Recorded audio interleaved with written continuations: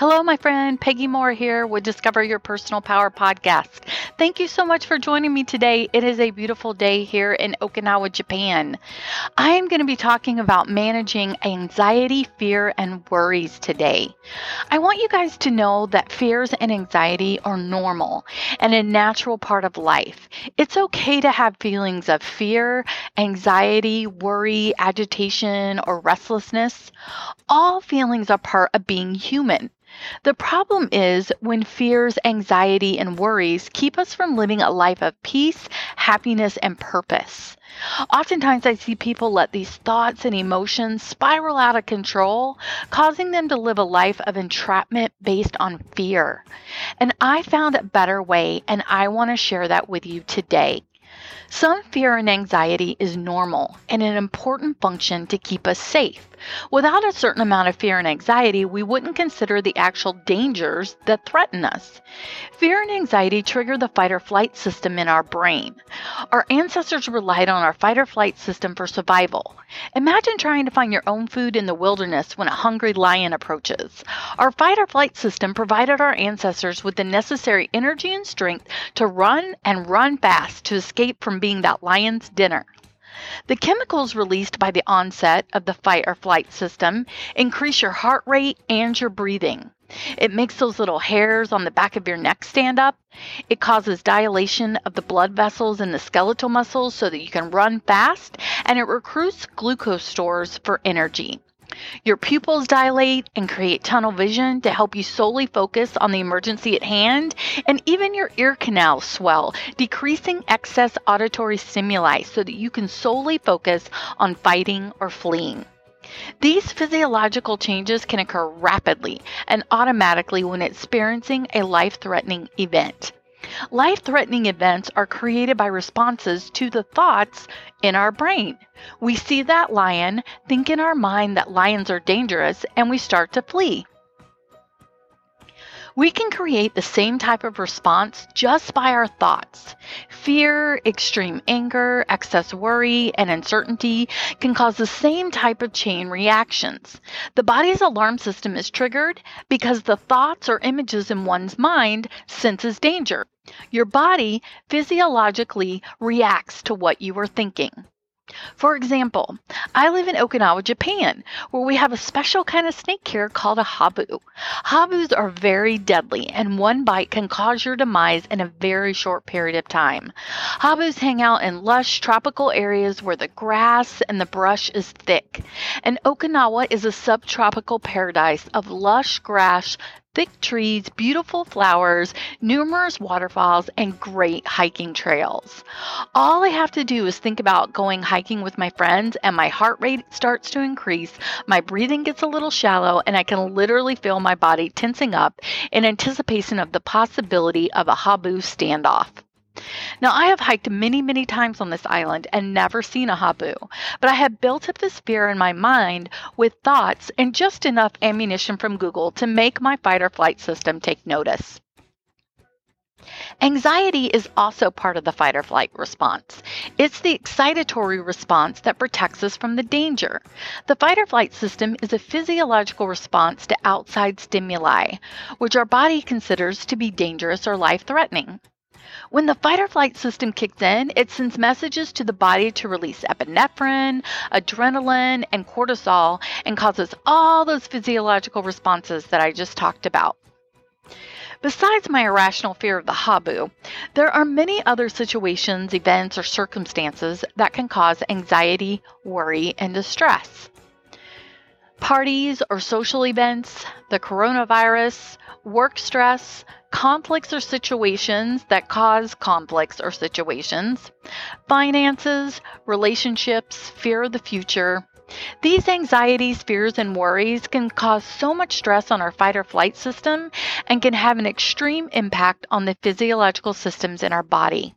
The stress and overuse of the fight or flight system can be debilitating and has been shown to be a major trigger for addiction-type disorders, depression, physical pain, physical illnesses, and it can make you more vulnerable for PTSD. When fear, anxiety, and worry become overly intense or uncontrollable, the fight or flight system is on constant alert, and it often shows up in our body with stomach aches, headache, tense muscles, rapid heart rate, and fluctuating emotions. The good news is, I have some strategies for you. First, we need to realize that all feelings are normal. Feelings are part of being human, and feelings are created by our thoughts. We have to learn to just feel the feelings. Fighting the feeling only causes more pain on top of the pain, anxiety, or worry that we're already feeling. It kicks up the fight or flight system another notch and creates more irritation. And fleeing from the feeling by pushing it down and trying to just ignore the feeling doesn't make it go away. It uses extra energy to push and try to ignore those feelings, again incorporating the chain of events with the fight or flight system. So we need to remember all feelings are normal and all feelings are just emotions created by thoughts in our brain. So step 1, we need to learn to just feel the feeling. Just ease into it and feel it. Take a deep breath and experience the feeling. Be curious about it, experience it, picture it. See how this particular feeling is showing up in your body. Do your shoulders get tense? Does your chest get tight? How is your heart rate? How is your breathing? We can learn to control our breathing. Normal, relaxed breathing in adults means drawing air into our lungs at the rate of between 12 and 20 times a minute. Slow and controlled breathing actually triggers your anti-fight or flight system, your parasympathetic system. This system releases chemicals that combat your fight or flight system and actually help you relax. And you can control this system all on your own by simply controlling your breathing. Slow down your breathing and then become a detective.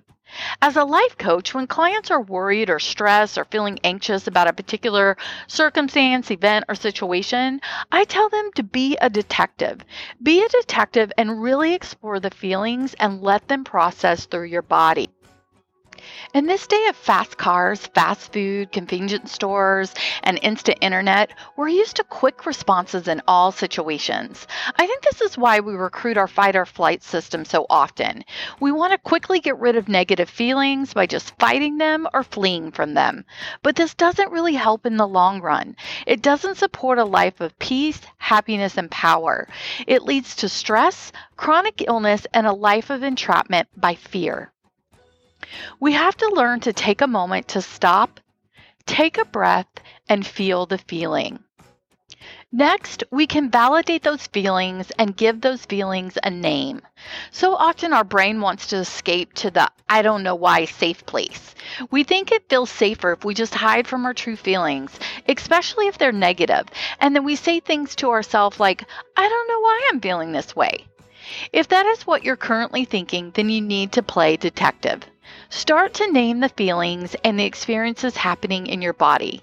Is it fear? Fear of the unknown? Fear of the unexpected? Is it nervousness? Agitation? Sadness? Anger? The more words you can use to describe the feeling, the better. And most times when I do this exercise, the words are broader, but as we keep naming feelings, then we finally get to the main particular problem that is causing the distress. Use your journal. Learn to just write it out. There's something very therapeutic about writing and journaling. Writing about your worries can help you learn to vent those anxious feelings. It can keep you from fleeing or internalizing, and it gives your worries and stress less power, decreasing the fight. Next, we want to explore our thoughts.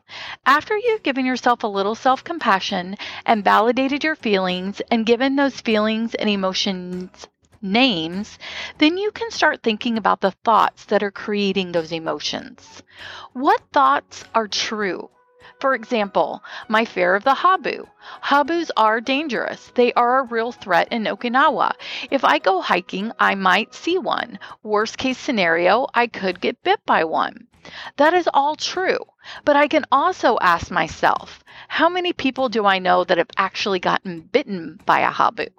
How often have I gone hiking and never seen one? How many of my friends have gone hiking and never seen one? And how many of my friends have gone hiking and have seen one but haven't gotten bit? I can also think about the things that I can control. When I choose to go hiking, I cannot control the fact that there are habu and that they are dangerous. But I can wear appropriate clothing and shoes for hiking. I can stay on the well-worn trails. I can hike with friends. And I can think about all the fun I'm having enjoying the lush, sweet nature of Okinawa. Let's take one more example, the coronavirus. Right now, we're in the middle of a pandemic and there are many things outside of our control. We don't know how long this is going to last. We don't know how long the restrictions are going to be in place. We don't know what's going to happen with this virus, if we could be exposed to it at some point or not. These are all things that are out of our control. Focusing on things that are out of our control can leave us feeling drained, anxious, and overwhelmed. As we look at our thoughts, we need to think about the things we can control. Practicing good hygiene, washing our hands frequently, avoiding touching our face, staying at home as much as possible, keeping our body healthy with good foods and vitamins, getting enough sleep and rest so that our immune system is working well. These are the things that we can control. A couple of other fun strategies are write and tear. So write down your worries on a piece of paper, read them out loud, and then throw them away. Write it, read it, and let it go. A worry journal. Keeping a worry journal helps you visualize and understand how anxious thoughts improve over time. Writing the worries of the day followed by one positive thought can also help you break the cycle of negative thinking. Fears and anxiety are normal and a natural part of life. It's okay to have feelings of fear, anxiety, worry, agitation, or restlessness. All feelings are part of being human. We know that we can stop, take a breath, feel the feeling, and process it by creating thoughts of what is true, what we can control, and what serves our values and goals best. Discovering your personal power is about finding your inner strength to help you process your emotions and feelings in a way that brings peace, happiness, purpose, and power to your life. Thank you so much for listening. I know there are tons of podcasts out there, but I want to thank you for listening to mine. If you liked what you heard, please leave a review below. Let me know what you thought and what other topics you would like to discuss. Hop on over to my website at PeggyMooreDiscoverYourPersonalPower.mykajabi.com or stop on my Facebook page at Peggy Moore Life Coaching for more tips and tricks to discover your personal power. Until we meet again, my friends.